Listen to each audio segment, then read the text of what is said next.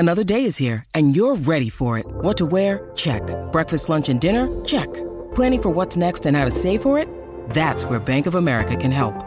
For your financial to-dos, Bank of America has experts ready to help get you closer to your goals. Get started at one of our local financial centers or 24/7 in our mobile banking app. Find a location near you at bankofamerica.com/talktous. What would you like the power to do? Mobile banking requires downloading the app and is only available for select devices. Message and data rates may apply. Bank of America N.A., member FDIC.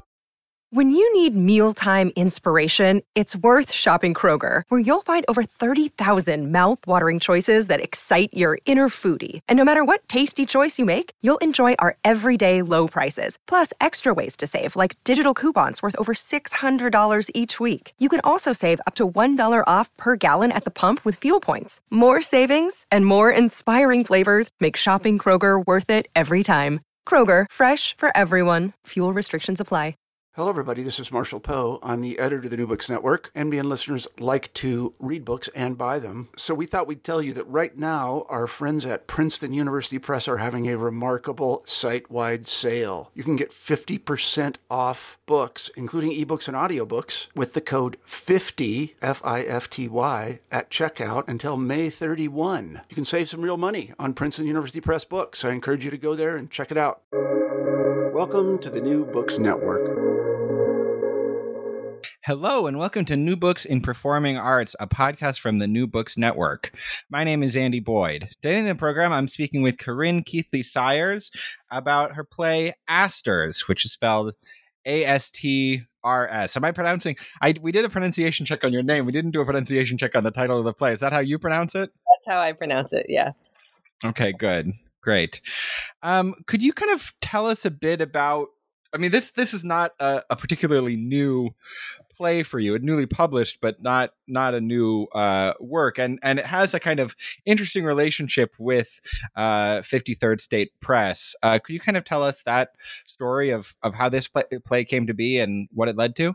Sure. Well, I sort of consider this the first play I wrote that is like introduced me into how I was going to approach writing plays, you know, pretty much from then on, even though, you know, methods and interests have shape-shifted as they do. There was like a sort of basic orientation toward just receiving everything that was going on around me, what I was studying, because I was in grad school at the time, what I was seeing if I would sit down at a cafe, and then sort of what was going on in my mind, and just trying to let them all like braid into this big raw text from which I kind of extracted and refined a kind of forming picture. Or I think of this play as a play in the form of a mural rather than necessarily a narrative structure that one might expect to find in a play. So I wrote this play in 2005 when I think it was my third semester of 4 in the master's MFA program at Brooklyn College, where I studied with Mac Wellman. And it takes place in the 53rd state. And it ended up like sort of being populated with some of the playwrights that were in workshop with me, including Sybil Kempson, who plays a sort of heroic role inside of it. And so later, when I decided to start this press to publish the great work of my buddies, who were mostly, you know, people that I'd met through that program or through sort of connections growing out of that program, I ended up deciding that it sort of shared this sense of like building one's own treehouse and being with one's friends that was sort of the 53rd state. So that's the origin of how the press came to be named for this place inside the play. How did you meet Sybil? I mean, what was like, it seems like you must have been, you know, pretty close friends to make her such a prominent character in the play. And she's obviously, you know, a great playwright in her own right. How did you meet, and did you hit it off right away, or, you know, what was kind of the story of your developing friendship and collaboration? Yeah, well, I actually barely knew Sybil at that moment. But okay, wow. I think that was my third semester and her first. And every like semester at the beginning of workshop, Mac would ask us like, where do you see yourself in 5 years, 3 months, and 17 days, or something like that. And I remember, I'm like somebody who like writes down everything. Like I just take notes on everything as I listen. And so I just remember writing down what Sybil said when she's like, "Oh, let me shoot for the moon. I'll be riding across the land on my horse." And, she had this vision, and it included the phrase "riding across the land on my horse" and "shoot for the moon."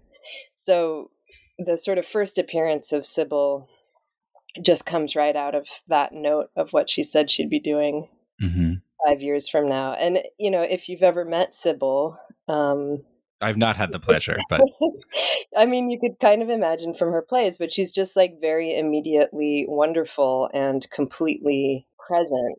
So I don't know. And I sort of have this relationship to my surroundings. Like I'm just a gleaner and a collector. So I will take anyone and anything that strikes me and sort of weave it in, kind of magpie style.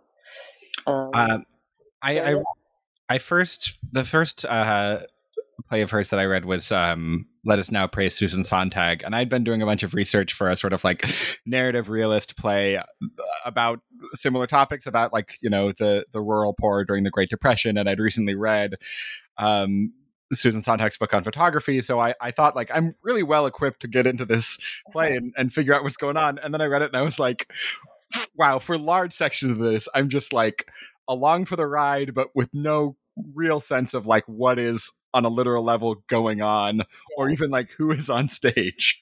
And I feel like that's maybe even more true of Aster's, that there's it's in a kind of like Gertrude Stein way, there's very little in terms of delineating different characters from one another, delineating dialogue from stage directions, which I feel like for me kind of raises questions about the relationship between a play as a written text and the relationship of and a play as a performance text. Like, do you see those as being kind of radically different things, or do you feel like you want people to be able to read your plays and think, okay, this is sort of what this might be like on stage? I mean, that's such a big, huge, ongoing question for me. Like, I don't see them as radically different in kind. I see all of that as on a continuum, and I think that like basically I come from a choreographic background, and then sort of worked with or was inspired by people who would incorporate texts of all kinds into performance, some of which were like kind of located as like, this is a character speaking, and some of which were just like, here's instructions, on how to toast something, or I'm going to recite the entire takeout menu from my local Chinese restaurant, So this sort of sense of like all text is fair text to speak is a pretty foundational idea for me. And this, particular text, I just sort of call it a libretto. And I think of it as being entirely heard. But I do have a number of plays where there's a character called the Voice of Italics, which is basically like the play / stage directions speaking on its own behalf. And that is a spoken, that is intentional as a spoken text. And I do often have other stage directions, which might be like notes to performers for like what happens, or, sort of in a stage directions in a more traditional sense. But I'm like very drawn to the kind of permeable spot between character and text.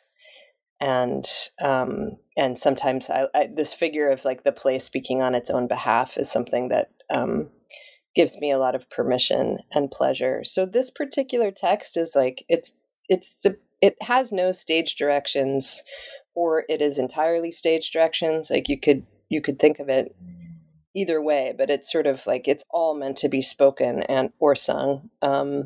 Or if you wanted, you could project the text, because I also like performance reading. That's like one of my favorite perverse things to do, is just have people read silently together. So, yeah, I mean, sometimes it's easier for people to just say, like, that's a performance text and not a play. But, I'd say, like, a play is anything that it's the kind of Gertrude Stein response, right? It's a play because I see it said it's a play.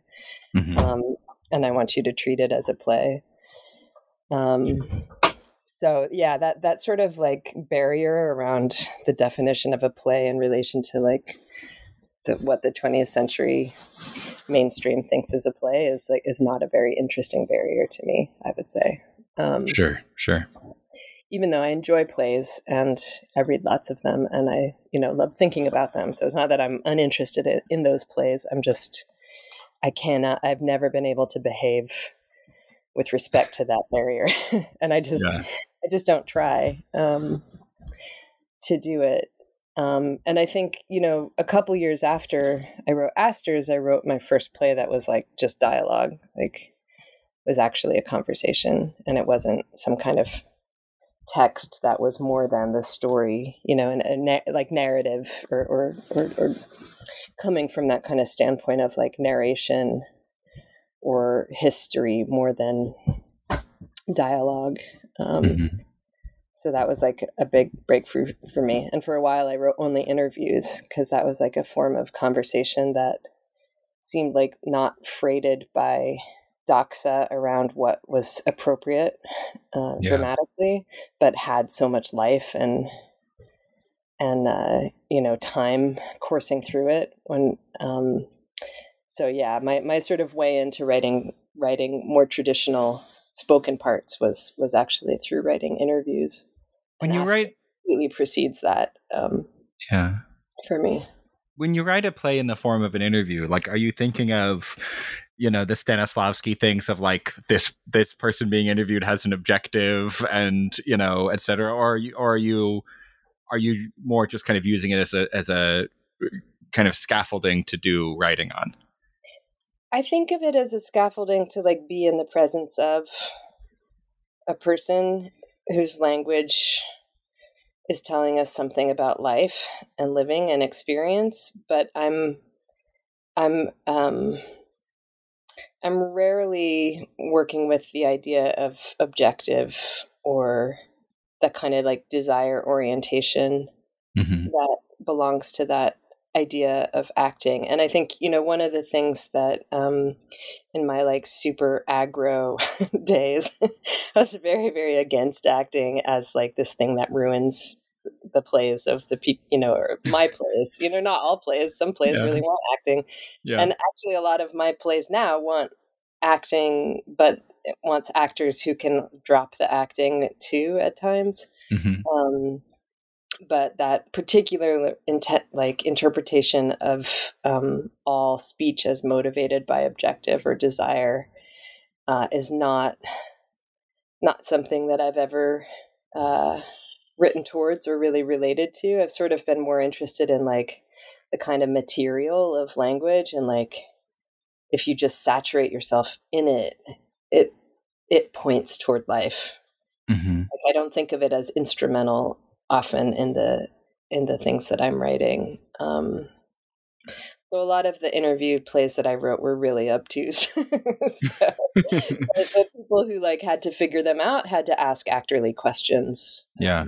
Like, what does it mean? They had to understand what it meant, even though there's not an explanation. And so there is a kind of like deep dramaturgy, but it's not like centered around contest or desire in that, kind of most traditionally articulated way that belongs to maybe the kind of distilled version of method acting that gets handed down, right? Because everything gets really diluted and overly ossified as it gets passed on.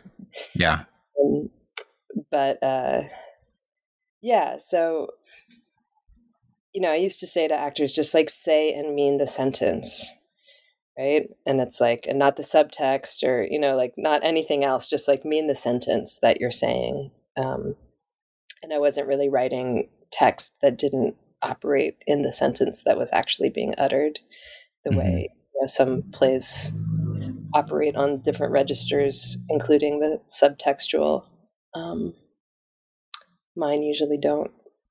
Did actors like that direction, or did they find it No. frustrating? No, they hated it.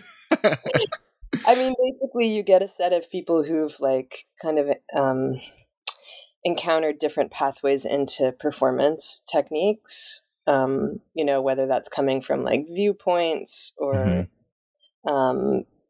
poets, theater, or the kind of like Judson dance theater related kind of larger sphere of performance, because dance has a lot of text often, and has for a long time.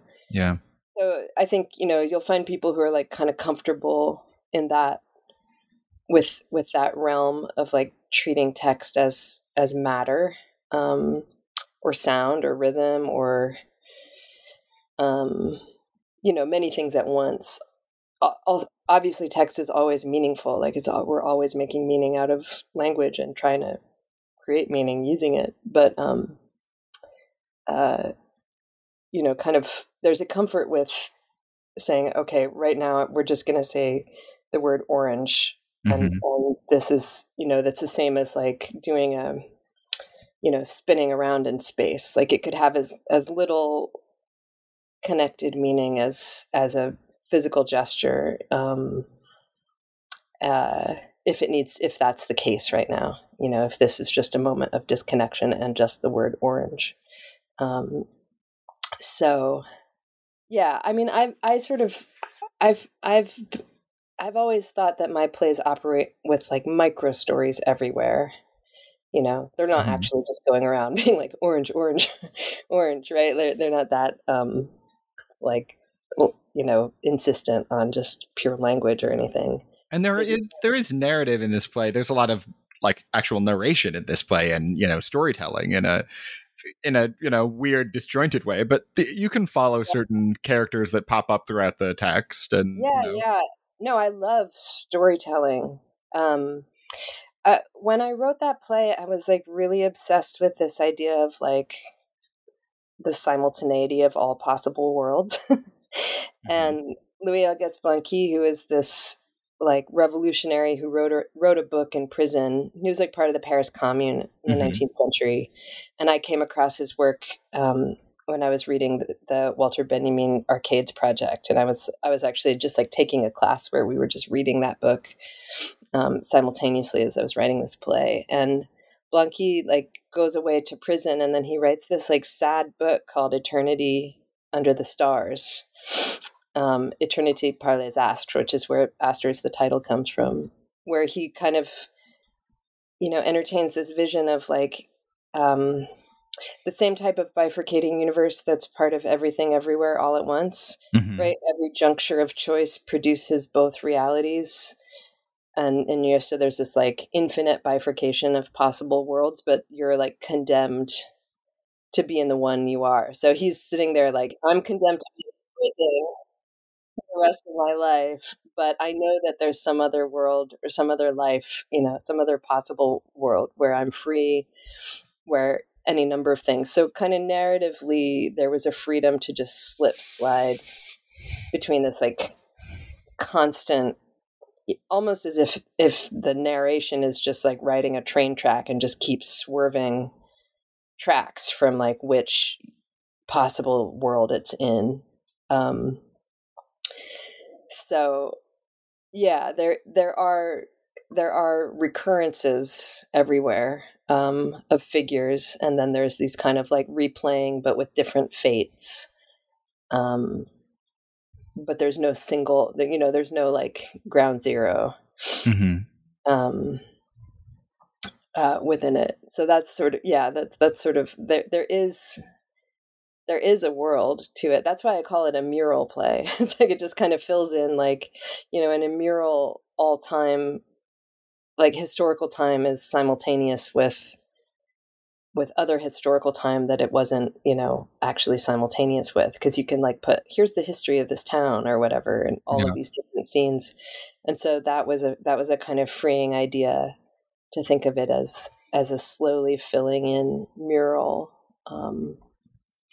And actually the only real I gave this play a few stagings, like kind of just one night stagings, but we did stage it as a live drawn mural the last time it ever saw life. So there was like a recorded radio play, and then we just had all of this these kind of templates, and we used overhead projectors and put a huge amount of paper on the wall, and just there was like a team of 8 of us, and we just drew the whole time, just filling in this mural of the 53rd state. So not staging to everyone, but it was staging Sure. to me for this piece. When I was a kid, I was cast in a musical, and I didn't want to be in a musical, and I got into this argument with my dad where he was sort of like, I was complaining that I had to dance, and he was like, everyone in a musical has to dance. And I said, I bet you not everyone in this musical is going to dance. And he said, okay, I'll bet you $100 that everyone in this musical is going to dance. That's what musicals are. And one kid at one point during a song crossed across the stage, but other than that didn't dance. And whether or not this counted as dance is probably my father and my longest running of many long running arguments.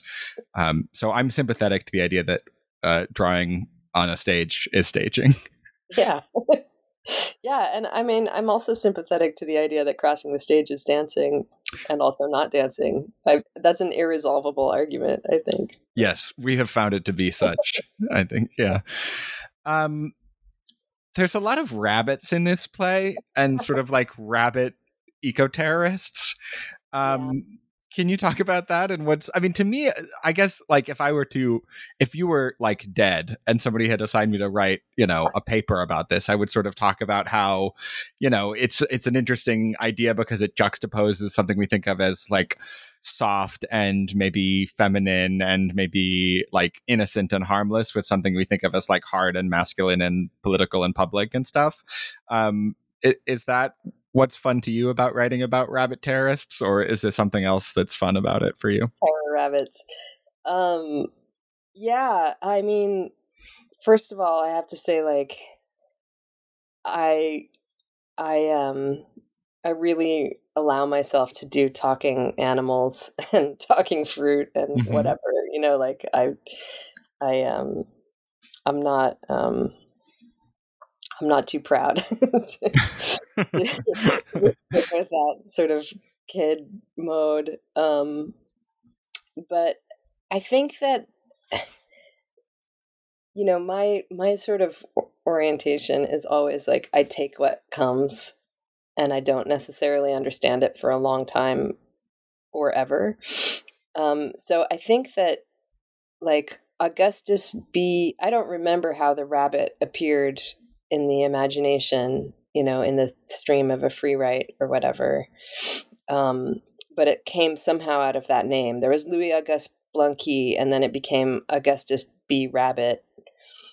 I have absolutely no recollection of why the rabbit, and then that became Militant B. Rabbit, and I was like, okay, let's find out what that means.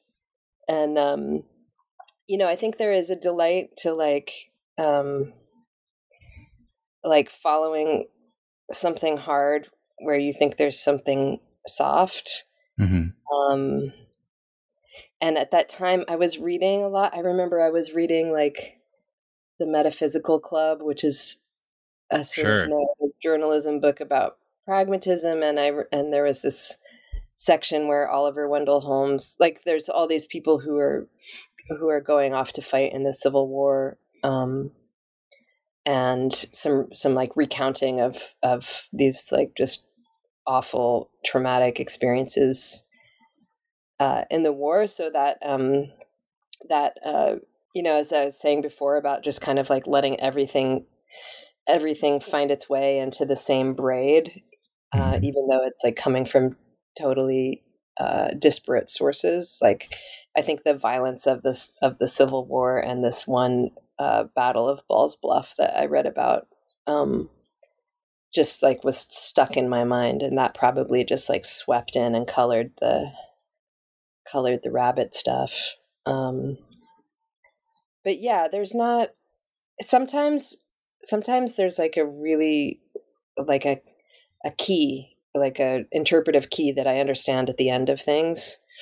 Like, oh, that's why it's that, you know. That's why I wrote it in that form. That's why I entertain that image. But I can't say that I've ever like come across a like, aha, Yeah. that's why this play is about rabbits. Just that I don't know. I think yeah, nature is violent. So, yeah, I'm sorry if that was an unsatisfying answer. No, not at all. I went to grad school at Columbia, and one of my professors was Charles Mee, and somebody asked him in class once, like, you know, if his plays are largely, if not entirely, composed of text other people wrote them, then like, why are they his? Like, what right does he have to say that he wrote them? And his answer was sort of like, well, yeah, I mean, the texts all come from different places, but they all kind of flow through me, and they excite something in me, and so that gives them a sort of like coherence and integrity, even if I don't understand what that coherence and integrity entails. Like, he just sort of asserted that as true, that like, you know, a human mind is a coherent thing, and thus anything that it arranges will have a sort of like you know, solidity to it. Is that sort of, does that rhyme with kind of your compositional process? I mean, you're not really using a collage as such, but you're sort of, you know, collaging different themes and ideas from, you know, different stuff you're reading. It seems like we were reading a lot of the same stuff in college, and I did totally different stuff. So, but does that feel like, yeah, that's kind of what I'm up to? Yeah, I think so. And I think one of the things that happened when I was writing Asters was I learned how to sort of be present in the like interior of my mind, and just like as a field recorder out in the world, like either simultaneously or sort of like quickly oscillating between those two points of view, and just sort of like capturing that stream, that dual stream. I think that idea of, you know, everything that passes through my mind sort of attains my own signature, makes a lot of sense to me. And one of the thinkers that I have spent a lot of time with, and have much more time to spend with, that I love, who thinks about thinking, and is William James. And you know, he has this like famous line in Principles of Psychology, in the chapter that is called Stream of Consciousness, or the Stream of Thought, you know, from which we sort of like coalesce that idea. It's like, we should say it thinks instead of I think, the way we say like it's raining. And the only thing that we can say about thought is that thought goes on, you know. And he's sort of like countering this idea of like, where, you know, where does thought come from, or some kind of essential numinous, man-specific place or whatever. You know, he was just trying to say like, what can we say that we know happens, that we know we're not making anything up about thought? And he said, the best we can say is that thought goes on. And was interested in this, you know, just that like all the tools of thought that we have are shared. And, you know, so we experience them very intensely and personally, and with the kind of heat of our sense of self, right? But like the words I'm using, and, you know, the figures of speech that I am like, yes, that makes sense, and I'm going to build my world model around it. Like, those are flowing in and out of us, from literature, from the existence of language, from, you know, instinctual natural history, from like so many spaces, and we don't, you know, you couldn't enumerate them. So that idea of, I don't know, it creates a very like non-proprietary orientation towards the sort of matter of the world, perhaps. And there is like, you know, I think you could probably pick out a text that I wrote from something that somebody else would write using similar approaches, right? There's like something, some kind of temperamental something that does seem to coalesce or make choices, or the sort of appetites and preferences and pleasures that guide the choices that you're making when you're writing. So yeah, I do relate to that, even though I don't use found text to that degree, but I feel like I'm always, I mostly have to feed myself with a lot of outward looking in order to write, even though I'm probably always just writing my diary. Yeah. So yeah. Yeah. I talked with Mikkel Marr for this podcast a few months ago, and he said that he has never written a play that didn't have its anchor in some other text. And, which I think for me, leads to the maybe interesting question of are there any plays that don't have an anchor in some other text, just in general, but yeah, I mean, it's interesting. I feel like there are works that try to hide their sourcing, and there are works that try to sort of display their sourcing. And it seems like yours, I mean, this play of yours is sort of the latter of the two options. Do you think that's true? Sourcing? Yeah, I think so. I mean, I some of the names that you're saying, I were sort of surprising to hear, but there are enough references in the text itself that I was able to pick out that Blanqui is in the play, and in some way. Yeah, I think I tend to hide things in plain sight and think that they're really obvious, but they're just submerged in the surface of everything else, so you wouldn't necessarily pick them out, but they're usually there if you know what you're looking for. I think I would say the thing that maybe differentiates my writing habits is that sometimes I feel like I'm in a literary conversation, but I also do a lot of structural sourcing, especially from places outside of a narrative or outside of plays or outside of fiction.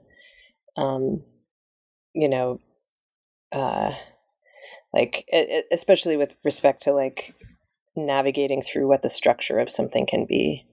Just be oh, this is going to be in the form of a building. This plays in the form of a telescope. This plays, and so I enjoy playing that game, kind of really, really widely with the literature, of or just the sort of matter that is in the world. But I do agree that every play is, I mean, one of the things that I love about literature, is that kind of long, slow conversation. And I recently did this life review thing because I'm in training to start supporting people in the process of dying, just as a volunteer. But I sort of went through this end of life doula training, and one of the things that we did was think about as if we were dying now, what was meaningful about our lives. And one of the random things that came up in this sort of huge list was I really love the idea of leaving behind, talking to people after I was dead. Yeah. Leaving these little books, and my books, my circulation are, it's minor, I don't have a great deal of ambition. I have ambition to persist, and to circulate things, but I'm not scrabbling for scale. And, so, just the idea of leaving, almost like that sort of geocaching game, just I love the idea of being the ghost in this text. And that kind of long distance conversation is with other authors and other readers. There's a letter by F. Scott Fitzgerald to Zelda Fitzgerald where he tells her in the same letter that he doesn't believe in God anymore and that he's going to become a writer.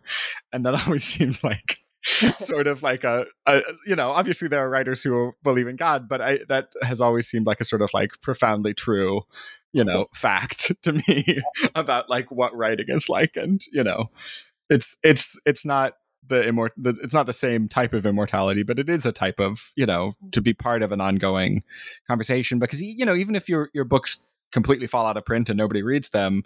They read things that were influenced by things that were influenced by things that were influenced by you. And that idea of sort of like a literary or theatrical tradition is something that I sort of, even just talking to you about it on a Tuesday afternoon, it almost brings tears to my eyes. Like, it's so beautiful to me that, there's like a fire that's set, 5,000 years ago, and it's first written down by Aeschylus and eventually makes its way to me. Just seems, magical, like in a real sense. Like, it seems like magic to me. I don't have a question, but I just wanted to say that. Oh, that's beautiful. And agreed. Like, it's so special. It's one of my favorite things is like, that sort of idiotic surprise you have when you read something by someone you've never heard of. And you're like, wow, this thing is so full of wisdom and life and like energy. And, it's like, because it's so easy to just like discount that kind of like ageist thing that happens, or where you're like, that's like some 1950s author, or I don't know, whatever. I'm just making up dates, but like, sure. There's an easy way of like dismissing the things that haven't been like named as, sort of nominated for preservation, and it's like it's just such a wild joy to like via this lasting thing, which is a text, like encounter this intelligence, and I find it so bracing and kind of life-saving, and I could not get through a week without tapping into that like the remainder that we humans have left each other. Yeah, so I do think it's pretty amazing. You mentioned, that you don't have a particularly wide circulation, and I think that's true of most books by 53rd State Press. It's a small press in every sense of the word. But yeah. I'm interested in the question of kind of audience. Like, who do you, when you write a book or when you publish a book, like who do you imagine picking it up and reading it? Do you imagine it being, I mean, I probably a lot of it is just people you personally know, and I assume you probably know a lot of people, having been a working playwright for almost 20 years now, but or maybe more. I'm not sure. Do you think about that as being your audience? Like, do you think that it is work for this community of downtown in Brooklyn associated avant-garde theater people, or do you think of it as sort of part of that wider sea of culture? Yeah, I mean that's like the answer to that question. If you'd asked me that question like 10 years ago, I would have given you a different answer.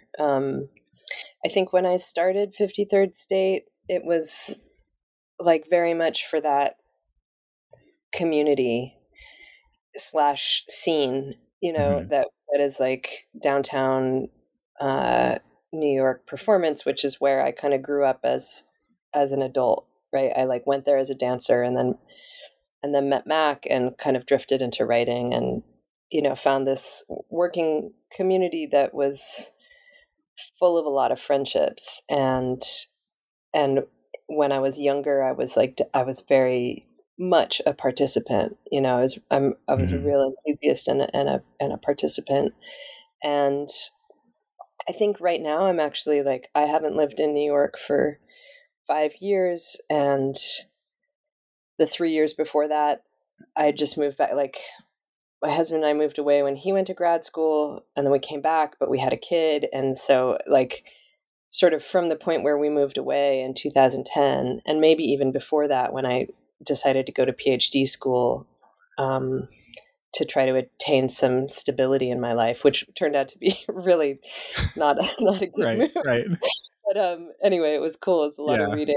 I got to study. I don't regret it. Sure. But it didn't. That's something that I'm discovering in my own life, is that like academia is a stable career only relative to playwriting, Oh my God. But anyway, I feel like I've actually kind of slowly withdrawn from that community. Not withdrawn my love, but just like my time. And raising my kid and living in the countryside. And so now, so the question now is like, yeah, if I write, who the hell is it for? Like, who will find it? I don't know. Yeah.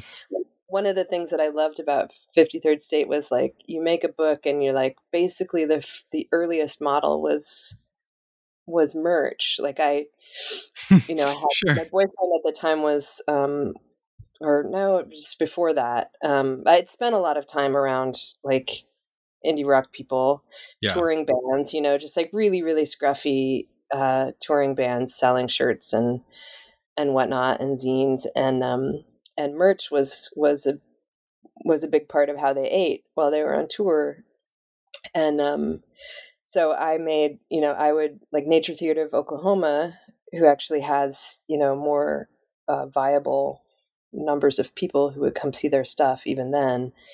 Like I would just print stuff up, and then I would basically, artists could buy as many books they wanted at merch rate, which was at cost. Mm-hmm. And then they would sell them at their shows and make money, because I wasn't able to like pay anyone for doing a book, but like people could sell their own books at shows. So in that sense, like the original audience of the books was like very much kind of in the scene, but then they would like trickle out, to random places. Like, oh, I've got a couple librarian friends who stock the shelves with, 53rd State books. Or like, I remember Kate Kramer, who now runs the press, like, who I just like passed the torch to and just gave it to her. But she actually encountered one of my plays in her college library. And then oh, wow. That was her path to finding out about like Mac Wellman's Brooklyn College program. And like, like that sort of introduced her into the scene. So it sort of came back to that little scene. But there was this like idea of like the stranger, the possibility of the stranger at the other end of it is one of the really beautiful things about printing up even, 300 copies of a book mm-hmm. that are mostly going to sit in my closet. Sure.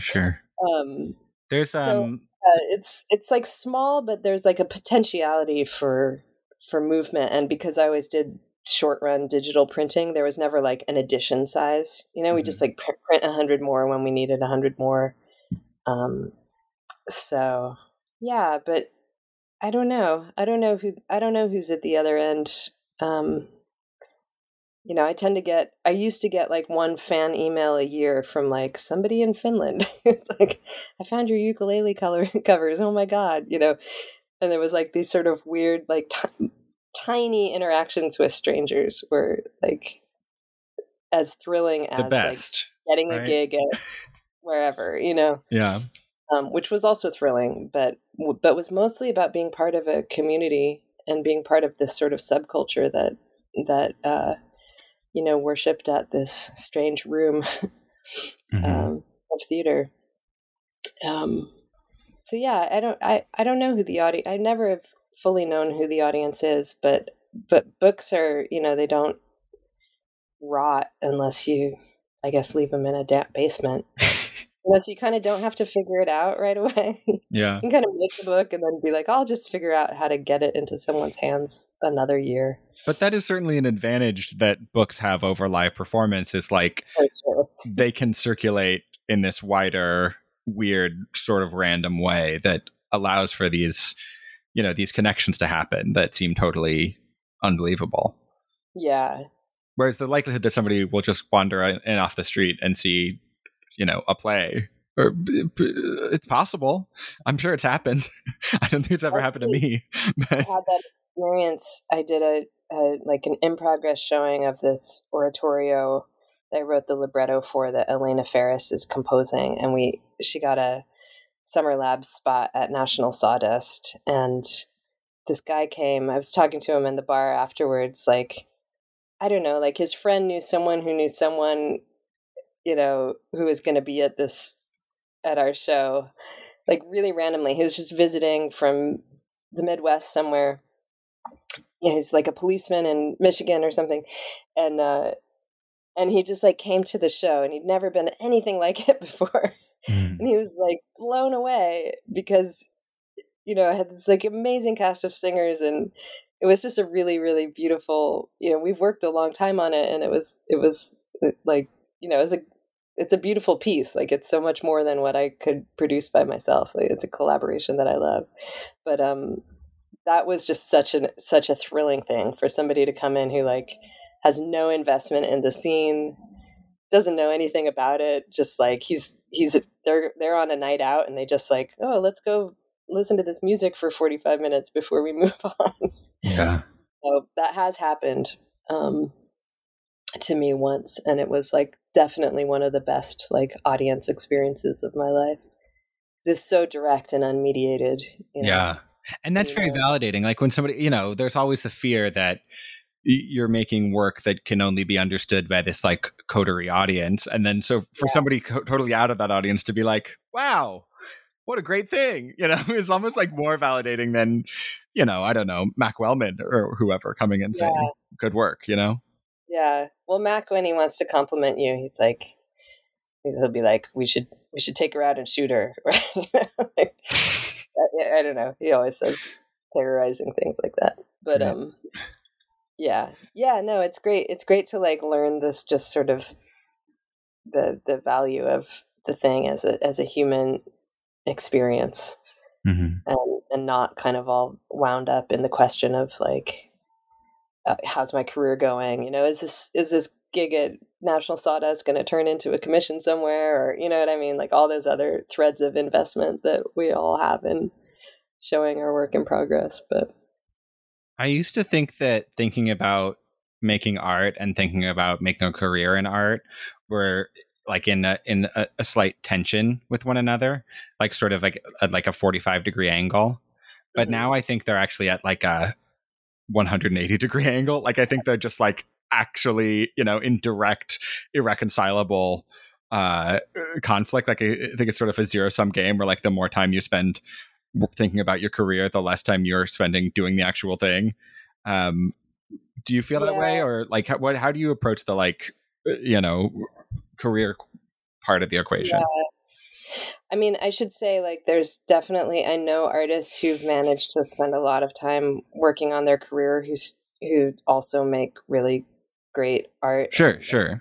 So I've seen it done, but I don't know. For myself, I actually found this interview recently. I was like unpacking boxes and I found my paper copy of an interview that Amber Reed did with me when I had a show up in the Ice Factory in like 2008. And I was talking about how I'd like disavowed profession and I was like only into amateur theatricals, and like everyone should be putting on plays in their backyards because that's what me and my friends did. And, saying like that may sort of track through the sort of markers of career, but like, it's just like it's not about that career trajectory. And it was funny to come back to it because I actually feel like that sort of ethos has held true for me. Like every time there's a tension between career thinking and sort of the freedom that I need to be able to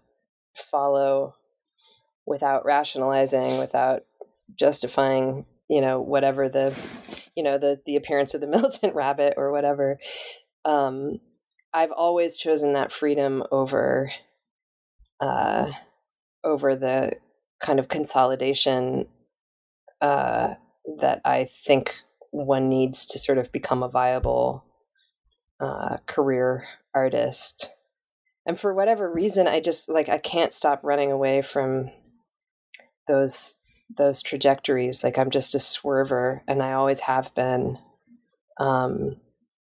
If I'm on track for something, I just really want to protect my own engagement with art. And I think I'm really, I am suspicious of like all the ways that the ego and vanity can just interfere with the art I'm making. I'm really suspicious of my own ego and my own vanity and my own ambition tied up into that. And it's like, it's kind of like a big mess. Like I feel like I'm always like wrestling with this, because I also do, I've always wanted to like make this stuff, to like prove to myself that I can do what and I would love to have, a chance to like have an opera company do this oratorio, that Elena and I are making, or, I would love to get those chances, but at the same time, I just feel like there's something so life-giving about this like process that you just don't create any other obligations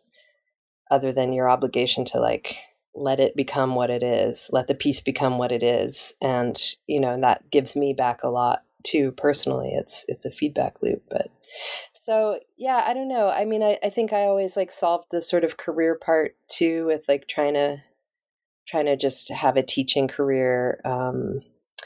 We can just like reference that PhD story earlier. It didn't work out. But do you teach like playwriting? Like I've preferred to fund my own work, I guess. And then which is what I'm doing now. Like I actually teach independently, and I use what I earn basically to pay other people when I need collaborators or so I don't know, there's like a real sense of freedom, and like there's always this desire to protect the freedom to experience creative process and not to equate it with career or even labor, even though I've been in other people's work in ways that I would say like, that was a job, you should pay me for it. I'm giving you my time, and this isn't my thing. I'm working for you. So I've had a labor relationship to performance, but that's not really something that I want in relation to my own work. Even though I do pay people, but you don't want to think about what you do as labor. Yeah, I'd just rather earn money somewhere else and like keep that part of things just really like free and personal. It's just so personal to me. I wouldn't want to lose that, the pleasure of that, I think. I think there is something to the like Wallace Stevens thing of like becoming an insurance agent and spending 20 years writing a book of poetry. There's like a certain like that is in its own way like as pure a way of dedicating your life to art than trying to figure out how to make 100% of your income come from the work you do, the artistic work you do. Yeah, and like more power to people who can make a living from it. I think also like when I decided, I want to have a home life, I want to have a family, like I just like couldn't reconcile the itinerancy that was needed, even just for like teaching gigs. Like for the first many years of my sort of adult life, I just went around and did guest artist gigs at colleges, and I was home half of the year at most, and so at the point where I was like, I no longer want to live this way. I didn't see any other way to make money as an artist. And I think making money from teaching and not from like the sort of product of your art still creates like enough of a wall to be comfortable. Although I loved when I started teaching English at Brooklyn College, just because I was doing the MFA there, and the playwriting MFA is in English and not in theater. So the adjunct opportunities are to teach basically like college writing, like, how to write an essay. And it was so amazing after like 10 years of like going around being like the guest teacher and trying to like basically be my own currency with my charm and wit and, artistic signature, like just to go into this classroom and like people are just like, that's just my teacher that I have to write an essay for. And like, I was so anonymous, like, yeah. They couldn't have cared less who I was. And it was so wildly wonderful to just be able to teach and not be about me at all, which I think teaching really shouldn't be about you, but I was probably a pretty immature teacher at that time. And so I sort of taught in a performative way. Because I've taught playwriting a bit, and my sense has always been that the students don't care about my work and are interested in hearing me talk about it. Like they're even in that situation where it does feel a little closer to to your heart. There's still students who are primarily interested in what they're writing. They're not. They don't really care about, oh, I've had this commission, I've done this writers group. They're like, okay, well, can I read my thing now? Right. Yeah. And they're just like, you're just a teacher. You must have failed at something because you're just a teacher. Right. Yeah. No, I've encountered that too, but I think like being sort of fully separated from the sort of creative identity was kind of freeing for a while. Mm-hmm. For me. Well, Corinne, I could talk about this stuff all day, but I've already taken up a lot of your time, and I want to be respectful of that. Thank you so much for being on New Books in Performing Arts to talk about your play Asters and all the other things we ended up talking about. I really enjoyed getting to talk with you. Yeah, I really enjoyed it too. Thanks for having me.